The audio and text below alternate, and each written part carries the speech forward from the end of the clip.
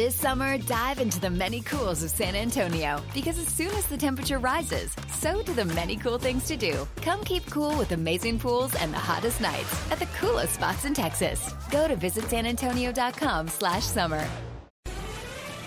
This is the New Jersey Globe Power Hour on Talk Radio 77 WABC.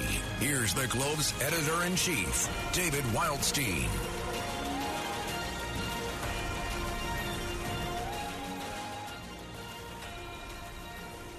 Welcome to the New Jersey Globe Power Hour. This is New Jersey State Senator Declan O'Conlon.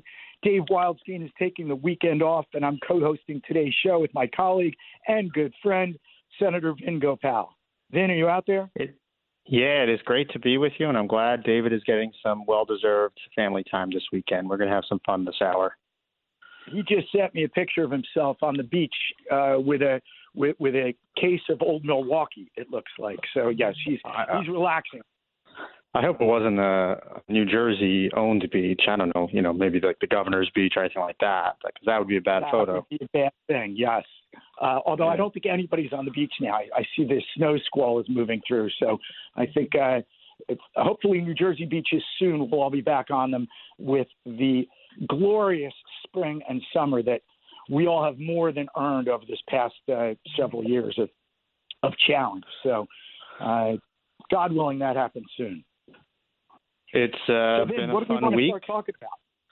Well, let's talk about redistricting. I'm sure most of the viewers in New Jersey outside of Monmouth County won't care about West Long Branch for Fairhaven, but let's talk about redistricting overall. I thought that this week was having served on congressional redistricting and watching redistricting processes in the past, this was pretty cordial. Both sides worked out a deal. Your former staffer, Al Barlas, on the Republican side, my state chairman, Leroy Jones, on the Democratic side, and give and take on both sides. And it looks like they reached a pretty amicable ending. What do you think? Well, yeah, I have to take really. It was a great result. The map, I think, both sides agree it is fair. It gives a good and appropriate shot for Republicans in a good year to take control.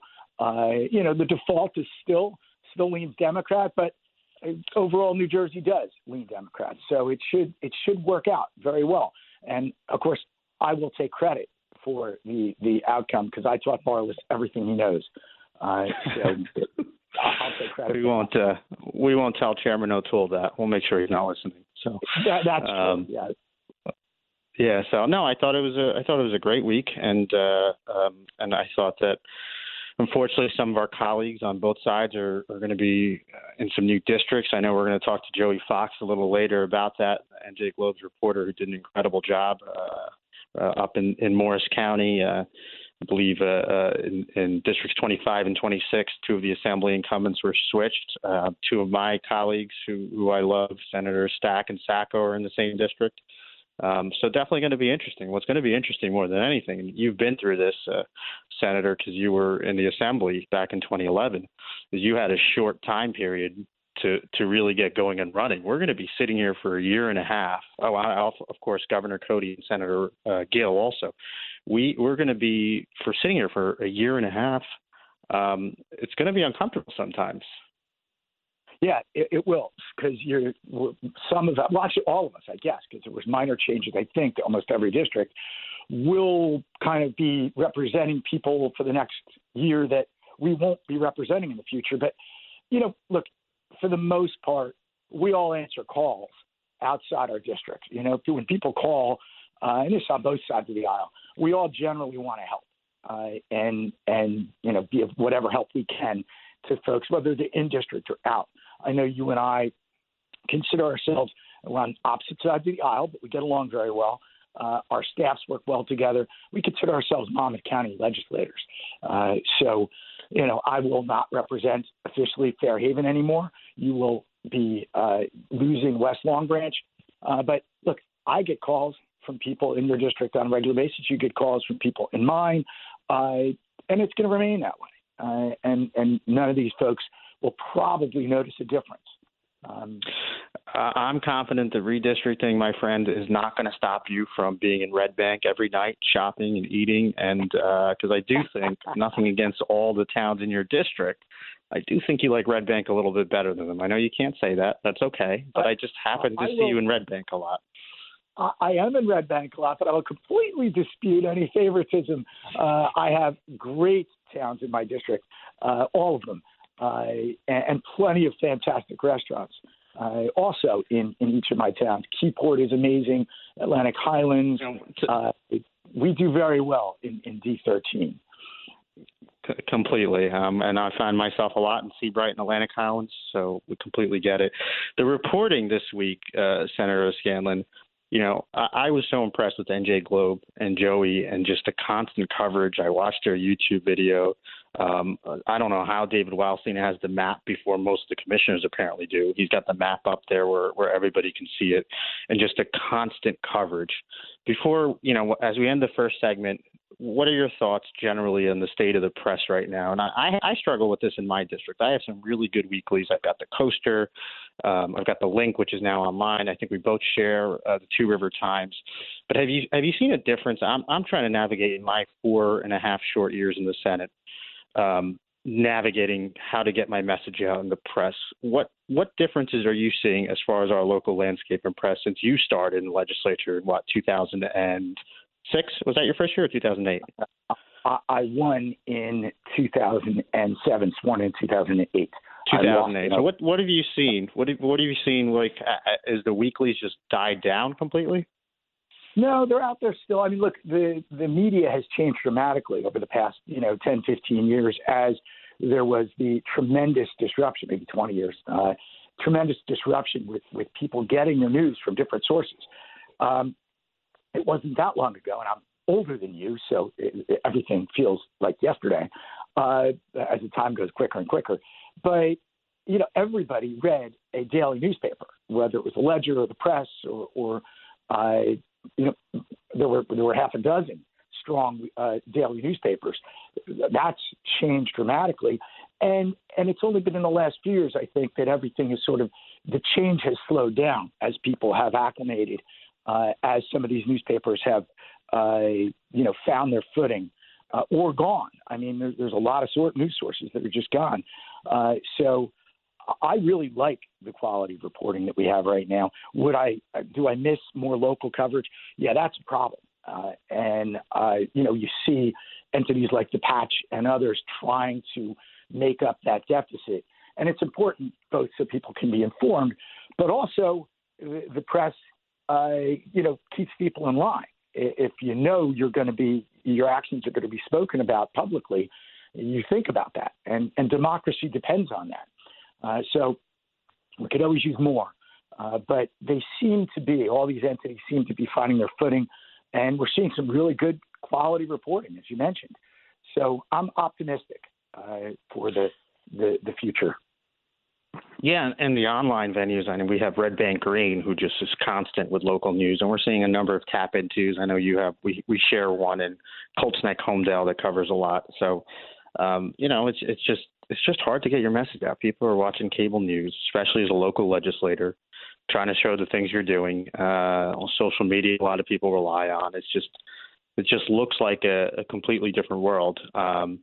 I think to the first time I ran for office, which was in 2011, ran for the assembly, as you remember, I got slaughtered, couldn't have lost by a larger margin. But I remembered,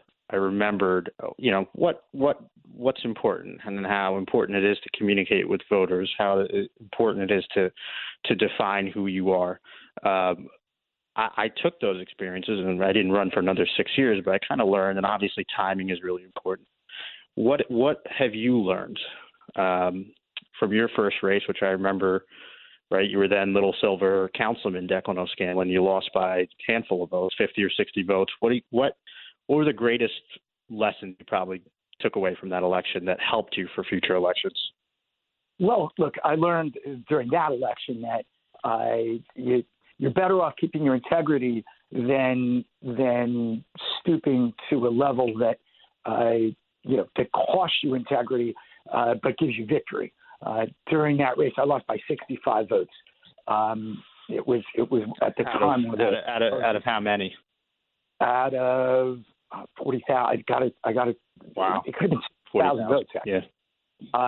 So it was big. It was and a very small margin.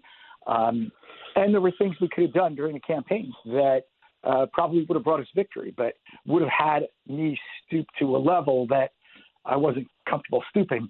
And that worked really well. That gained a lot of respect from a lot of people. And then I came back to win 2 years later. And it kind of kept going in that path. And look, accessibility is critical. Transparency is critical. And then you just, with social media, with Twitter has entered the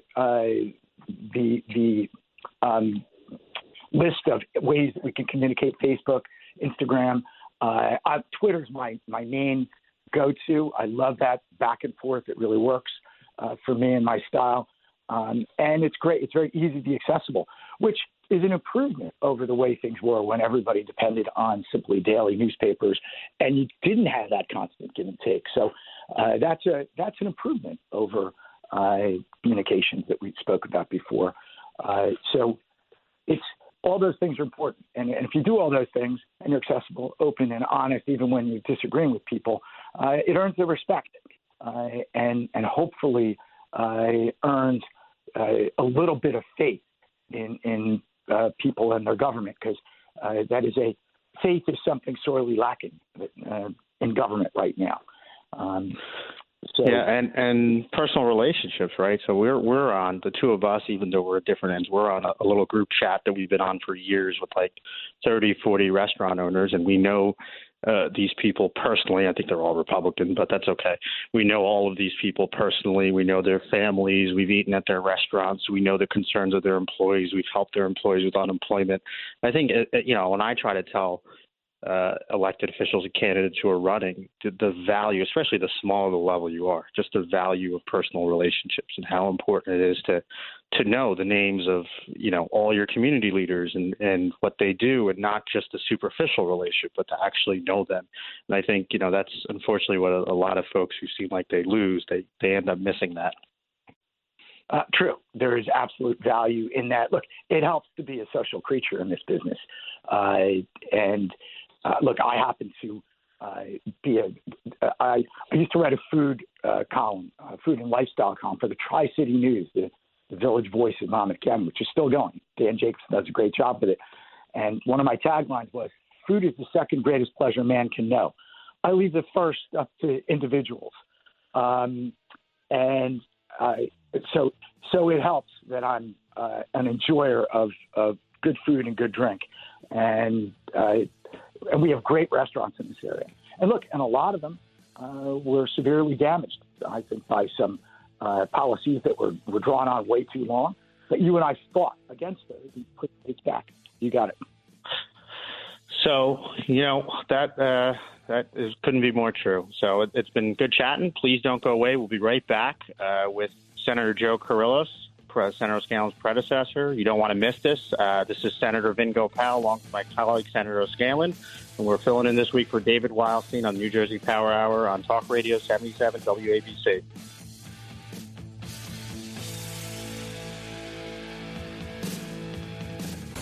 The New Jersey Globe Power Hour is on. Talk Radio 77 WABC. Welcome back to the New Jersey Globe Power Hour. This is State Senator Declan O'Conlon. David Wildstein is taking the weekend off, and I'm co-hosting today's show with my colleague, Senator Vin Gopal. We now are joined by political royalty in now retired State Senator Joe Kyrillos, my immediate predecessor in the seat I now fill. I will never fill those shoes. And my wife never ceases to remind me that her favorite senator will always be Joe Kyrillos. So I'm a distant second, and I get that because he's mine too. Welcome to the show, Joe. Senator Declan, thank you very much. What a generous introduction, way too generous. And I'm proud of you as my successor and my senator. and husband of Heather, who is wonderful, and you're doing a great job. A very, very skillful legislator. Proud of you, and proud of Vin. What a great gig you have today. We're having a good time. Yeah, David certainly makes it look a lot easier. This is not as easy as I thought, especially if we were trying to wing it, which I'm glad we weren't. So Senator Joe Kay, thanks for joining us. We just talked a little bit about redistricting. We thought that Senator O'Conlon and I both agreed it really was different than past redistricting, where everyone seemed to really get along, both sides complimenting each other, Chairman Jones and Chairman Barlas. What was your take, having probably been through many of these, the last few in 2001 and 2011 at least? What are your thoughts? Well, first of all, Vin, good to be with you too, and another great senator. Proud that our Monmouth County delegation is so skillful, and one from each side, so we're covered. And this is a great job. I never got to do host a radio show in New York radio, so this is good. And despite the fact that I've known David Wildstein now for probably 35 years, and we keep in touch. He's never had me on the show, so it took my hometown senators to get me on the air, and they're always there for the people of Monmouth County. Hey, listen, my take on redistricting, I just have seen it from afar. I've seen the news reports. I know you guys both did, I think, pretty well, right? I don't think there's a big change in either of your districts, and the way I looked at it, and we communicated. I talked to Declan, I talked to Vin. Vin, your district might have gotten a tiny bit more Democrat, maybe like a smidgen, and Declan a smidgen more Republican. Is that the case? That's exactly right. Yeah, but we're talking a couple of hundred. Not all right. Well, listen, you're lucky when it's status quo and you're doing well where you are, and I did go through it. Believe it or not, I'm so old. I went through it 3 times, and I think my district didn't change very much at all the first time around, and a decade later, it improved for our side of the aisle a little bit. And the third time, I got really lucky as I was leaving my final 6 years when Declan and I shared the district, Declan in the assembly. We did really well. So, hey, I like what I've read, that the two sides work together, seem to come up with a good product. I'm sure my former colleagues who have primaries against each other, or potential primaries, Governor Cody, Senator Cody, and Mia Gill, and Brian Stack and Senator Sacco. I mean, I'm sure they're not very happy, and I feel bad for good office holders, longtime people that now are in this predicament. But it'll all get sorted out one way or the other, and it's better when we have a competitive map. It's better when these districts, to the degree they can be or could be, and I'm not sure they're particularly competitive anywhere. I mean, I think Vin has a situation on his hands a little bit, and that might have been an anomaly given the way the top of the ticket went. But it's better when they're competitive, because it keeps these legislators on their toes, keeps your colleagues on their toes. You don't have to cater to one extreme side or the other, and the lack of competitive districts in Congress and in legislatures all around the country help to lead to the polarization, help to lead to far-gone conclusions where people don't come to the center, and that's when things get done. And you guys both know that the body politic generally doesn't understand that in this era, and we wind up being paralyzed or worse. So I hope we have some contests in New Jersey in the upcoming cycles. I don't know that we will. I don't look at the map closely enough. I don't know it well enough to know one or the other yet. But we'll figure it out in the fullness of time. This map gives a real legitimate fighting chance for Republicans to gain the majority in a time when sentiment is swinging in our direction. And I can promise you that Republicans, I promise Vin as well, we're already working hard to be ready for this next cycle to help protect our incumbents and to gain some seats. And look, I know Democrats are doing the same thing. A little more complicated job for our friends on the other side of the aisle because they're going to likely have some of these primaries. But they're also going to welcome some new young people into the legislature and into the upper house. I think Raj Mukherjee is very likely to be another senator and someone that Vin and I get along with well. So I think it's a good step in the right direction. And I think folks on both sides of the aisle agree with that. Joe, when I introduced you, I said your political loyalty, and I wasn't exaggerating. I'm not blowing smoke here when I say that very few people would disagree with the statement that you're one of the most respected people who have served in the past 40 years. Vin and I were talking in the first segment, about how you get there, right? There's so many politics, the overwhelming majority of people in politics don't get that level of respect. Talk to us a little bit about that. And Joe, before you answer that, just to add on to Declan's question, you've been a Republican nominee for Senate, you've ran a Republican nominee for House, and Declan's 100% right. You are the most, even when I was Democratic county chair, the most incredible gentleman always fought for your party, always fought for what you believed in. And it feels different in this climate today.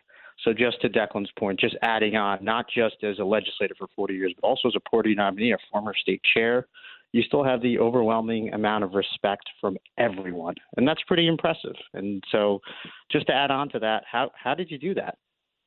Well, listen, you guys are very, very nice and generous in your praise. And I guess if you hang around long enough, you pick up certain distinctions. And Declan description I've never heard of, but that's very, very flattering.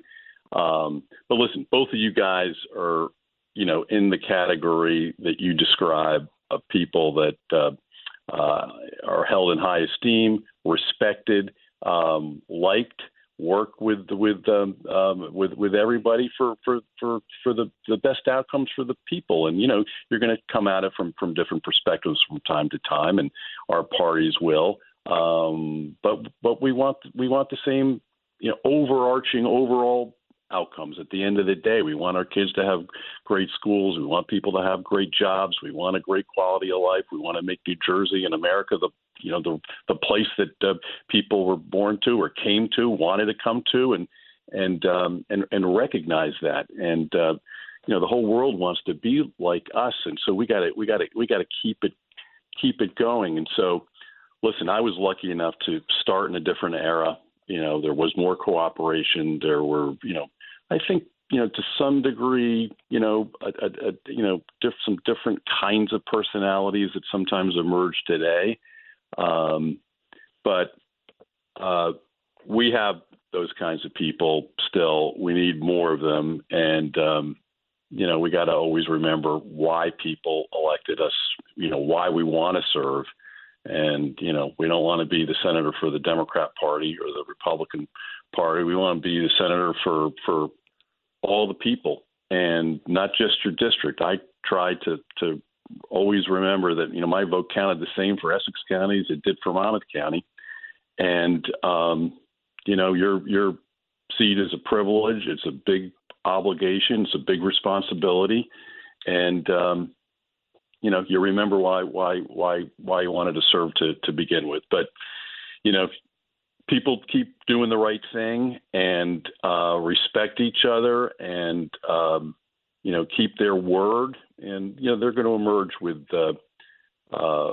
good legislative products, good policies, good outcomes for the people, and as a result, good reputations. If I could ask you both a question, because I'm just curious. You both went through a primary, right? A Tea Party primary in either 2011 or maybe 2013, and we're seeing a lot of the same now. And we've seen it on my side of the aisle too, but we've seen it, we're seeing it now on the Trump side, Roger Stone coming out, folks mad at Chris Smith because he voted for, which I thought was a good bill, but obviously I'm a Democrat, but a lot of Republicans did too. Do you see that time period, which you both were on the ballot together, I think it was about 10, 12 years ago. Do you see this as different, or do you just see these as moments in time that will come throughout history? I think Declan, go ahead. You take it first. No, I think it's one of the moments in time. It's a cycle, and you're going to have it. And it's so we got 1 minute, Joe, and everyone. But you're going to see it, and sometimes you need such moments of disruption in order to re-energize. I think we benefit as much as it can be tough. And certainly the polarization within the country right now is a problem. But, Joe, we only have a little more time. Let you have the last word. Well, listen, Declan and I did have that primary together in 2013, and we were new running mates together at the time. Our districts had been put together to some degree. It was our first election. He did a great job, and, we did have to deal with the primary, but we handled it well. Primaries are no fun. And sometimes they're important. But listen, you want to be the senator, the congressman for all the people, and not just for a party platform. And I do think Chris Smith's vote on the infrastructure bill was a good vote. So listen, you guys keep going. You have big jobs, but now you have another job. Maybe you'll do this again. It's a good duo. Thank you so much. With everybody. Thank you so much. We'll be right back. This is Senator Vin Gopal with Senator Declan O'Conlon, and we're filling in this week for David Wildstein on New Jersey Globe Power Hour. This is the New Jersey Globe Power Hour on Talk Radio 77 WABC. Here's the Globe's editor-in-chief, David Wildstein.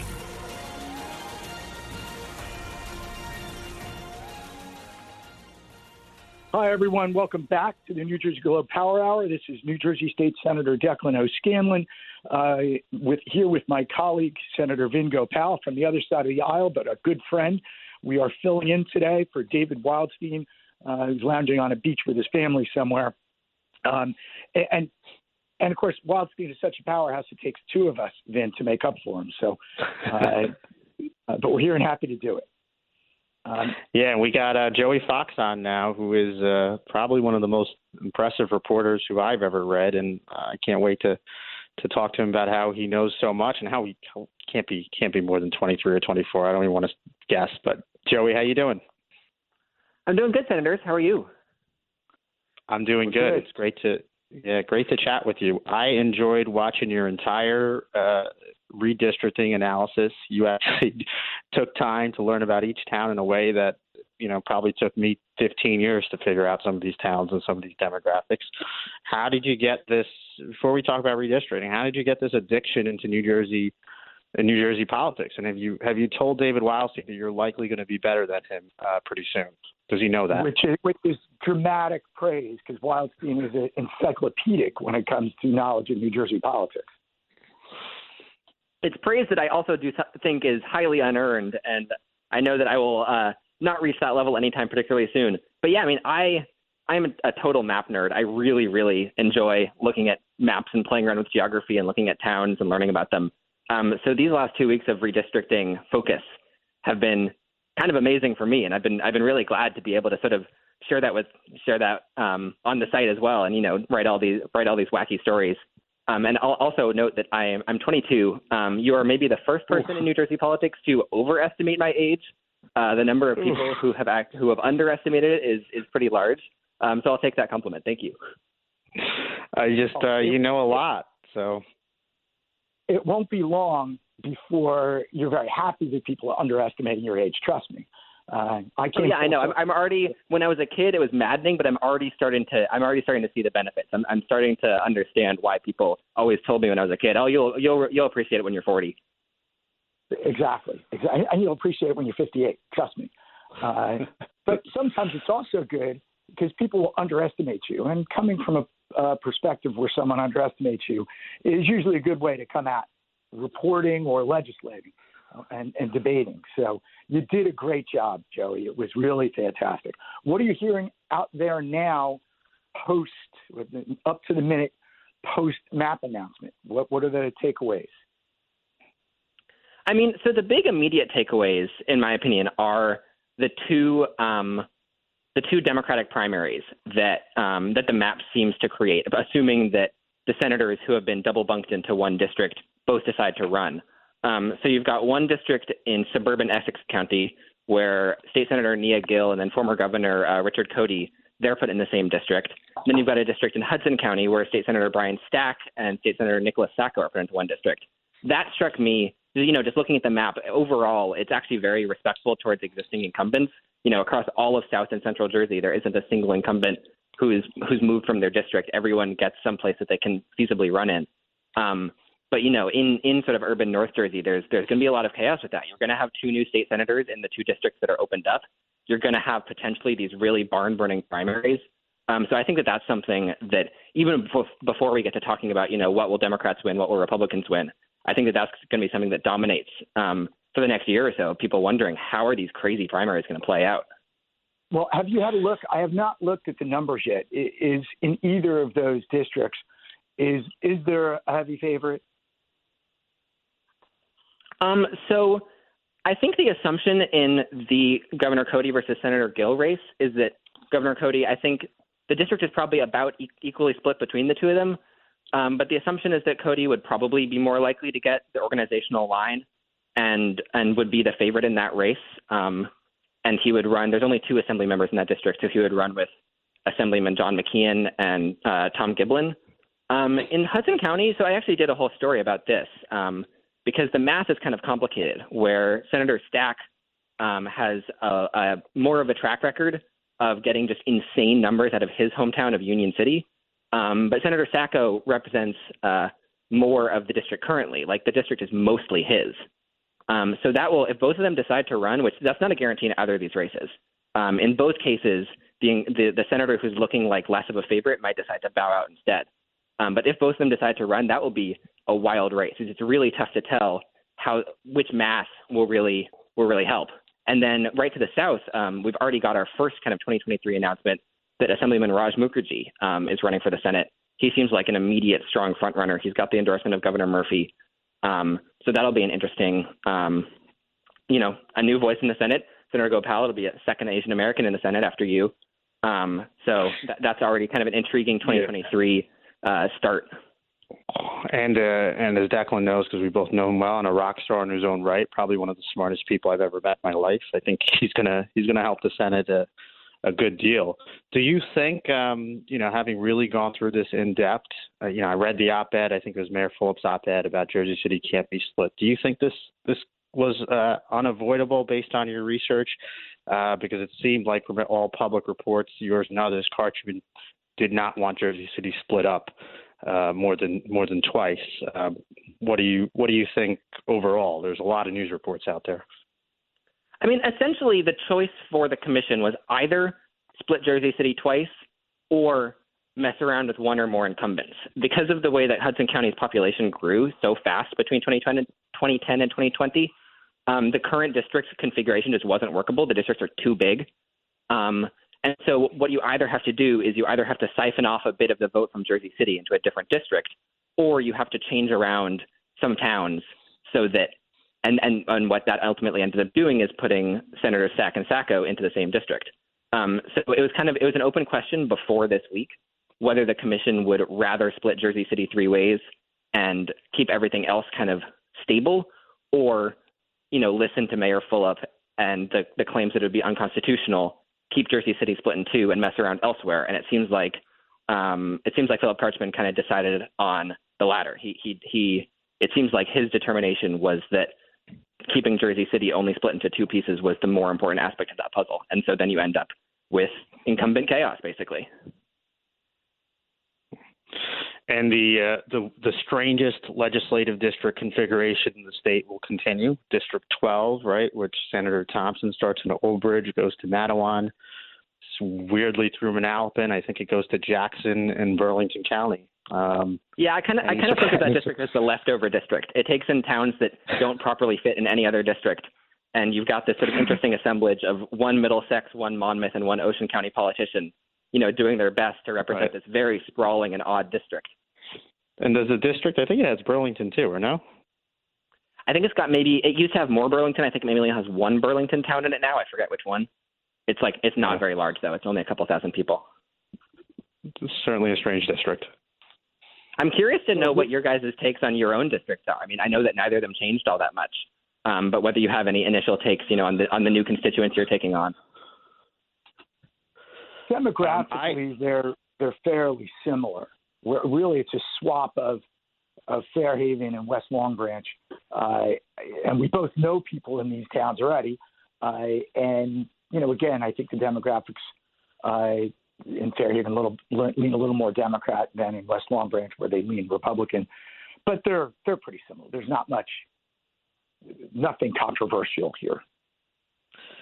When my wife and I were looking for a house about a year ago, she really wanted to be in Fairhaven. So she's not overly thrilled that this didn't happen a year ago.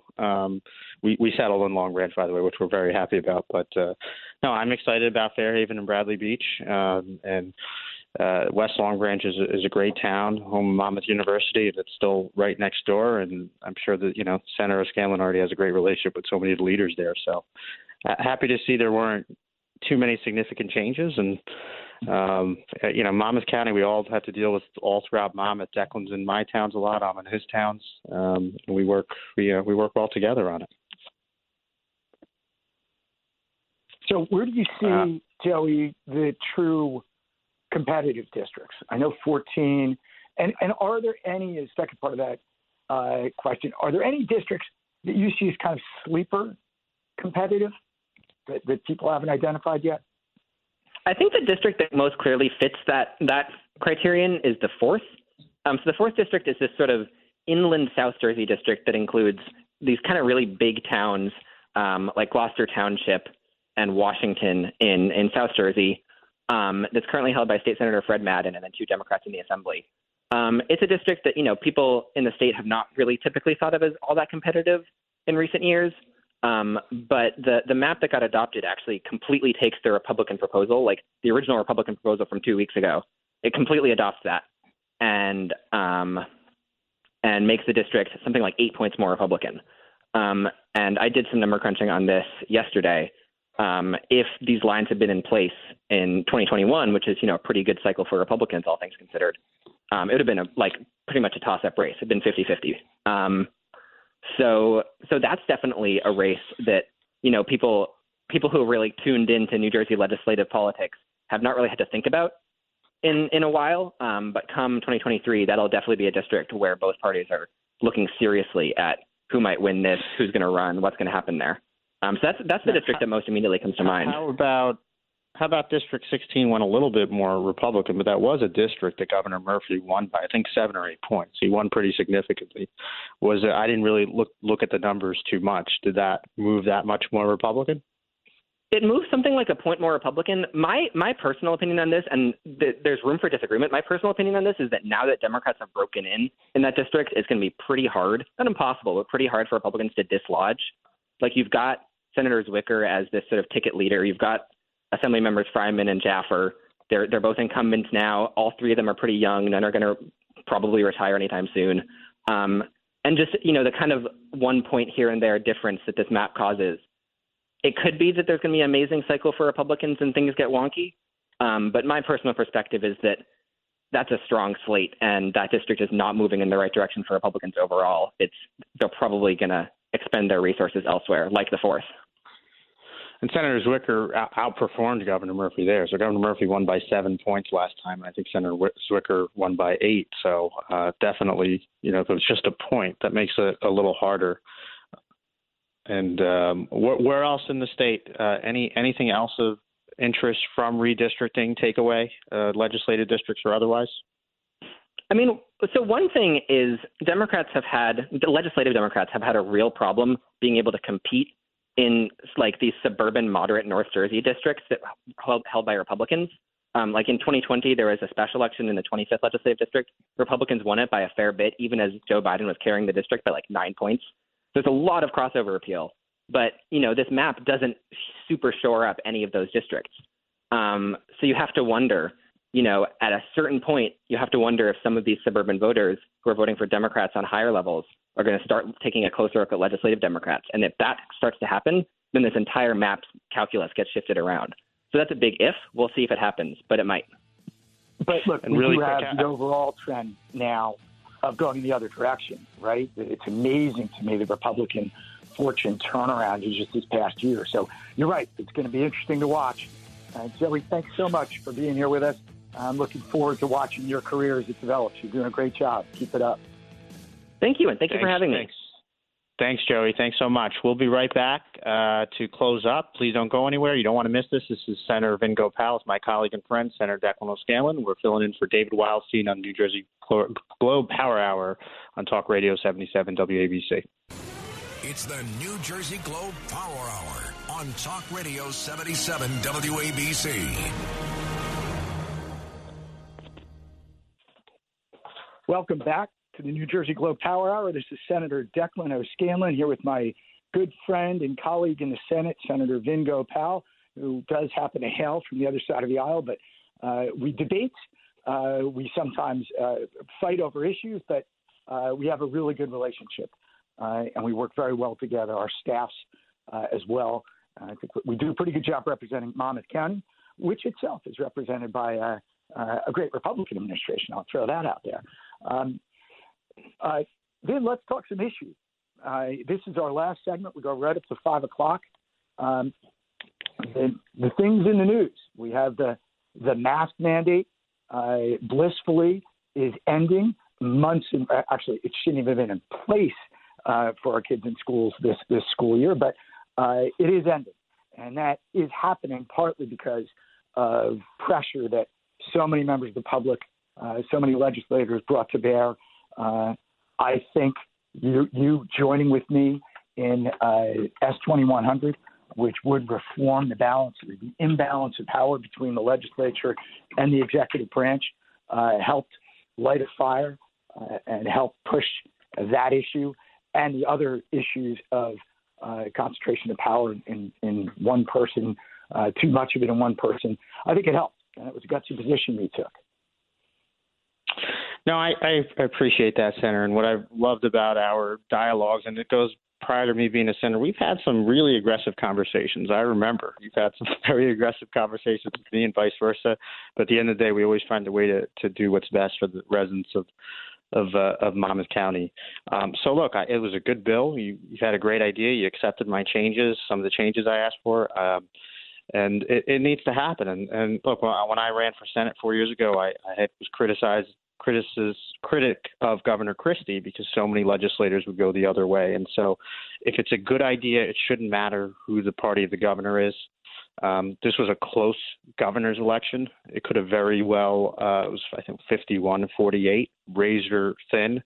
And it could have very well been Governor Chitterelli. And it could still be a Republican governor in 4 years. So it's good public policy that the legislature should have a say after 60 days.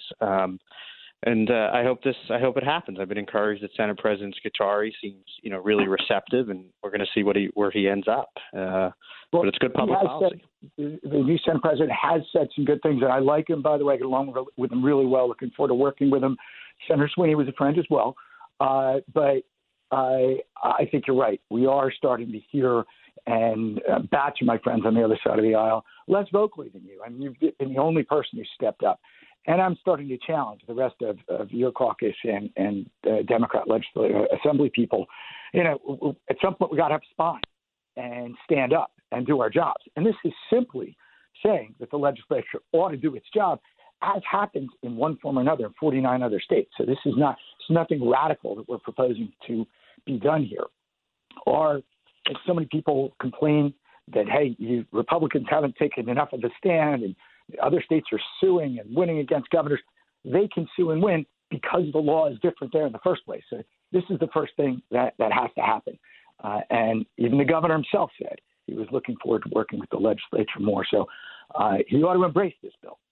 But thank you very much for stepping up and joining in. A couple other issues. We have the COVID vaccine. We know vaccines are always a hot button. I have had much dialogue with folks about vaccines in general over the last few years, formed very good relationships now with people on both sides of that issue. A couple of people tweeted at me about, religious exemptions, et cetera. I think that's a dead issue right now, and likely will remain so, until and unless we have some sort of major outbreak of something that impacts our children. I don't see that happening in the immediate future. COVID vaccine, there's no way to justify mandating that, and there is a process to add, if someone wanted to, vaccines to the childhood schedule. The governor doesn't get to make that call, shouldn't be making that call. It should be health professionals, and the facts don't warrant it. Have you heard from your constituents as much as I have on that front? Yeah, and I would agree with you. I think outgoing Senate President Sweeney did say that it was a dead issue. There hasn't been a need as far as, I similar to you, I talk to my hospitals every week. I talk to my health centers. I understand the cases. We're in an all-time low right now on a weak variant. I think we were in a completely different situation 45 days, 30 days ago, maybe, even when we were at 30,000 cases a day. People are out, they're eating, kids are outside eating in restaurants. Those who obviously are concerned with underlying conditions still need to be careful. But we have to, Declan, and I think you've got this in your office, the overwhelming number of mental health cases I have, and as someone, who struggled with it myself, as I've spoken on the Senate floor a number of times, that's a big concern for me. These kids in schools, especially special needs families, we have to look how we can responsibly return to normalcy. And I think we're close to there. And this is the new norm. And I'm so concerned about our mental health right now. Even a child missing a prom or graduation can have mental health challenges. But so many adults that we know who are going through mental health issues as a result of this pandemic. And what the pandemic started 2 years ago took a lot of lives. We're in a different place now. There's a lot of Monday morning quarterbacking. We got to recap. But the number one thing I think we need to do as a society is see how we can continue to move closer and closer to normalcy. I completely agree. We do have a looming deadline. The governor put a vaccine mandate. And look, this governor, and I'm friendly with this governor, but we disagree starkly on policy, much policy. He put a vaccine mandate out for a broad range of public workers, folks in with daycare, corrections officers, healthcare workers. Do you believe, well, I don't want to put you on the spot. I believe that he should eliminate that mandate, given where we are now. We have cases plunging, and our hospitals are in good shape. I think we're in more danger of losing these workers and having them not be there in these correctional facilities and hospitals, et cetera. I believe he should relax that. I didn't think it was called for to begin with, but especially now, he should eliminate that mandate. It is. If there ever was a justification, it is gone at this point. Yeah, I agree, and I've had good conversations actually with the Commissioner of Health. I talked to her a couple of weeks ago about some staffing challenges in some places. I had a constituent that had a school for special needs that had a healthcare piece to it, and there were a lot of these families and special needs were going to have to travel outside of the state now to get their services because of the staffing situation. So I agree. We got to return to normalcy. I think we're headed in that direction, and we got to keep doing it collaboratively. I was welcome to see the governor announce on March 7th. I don't have a Department of Health. I don't have the staff and resources he does. I've got an office of 7 people like you do.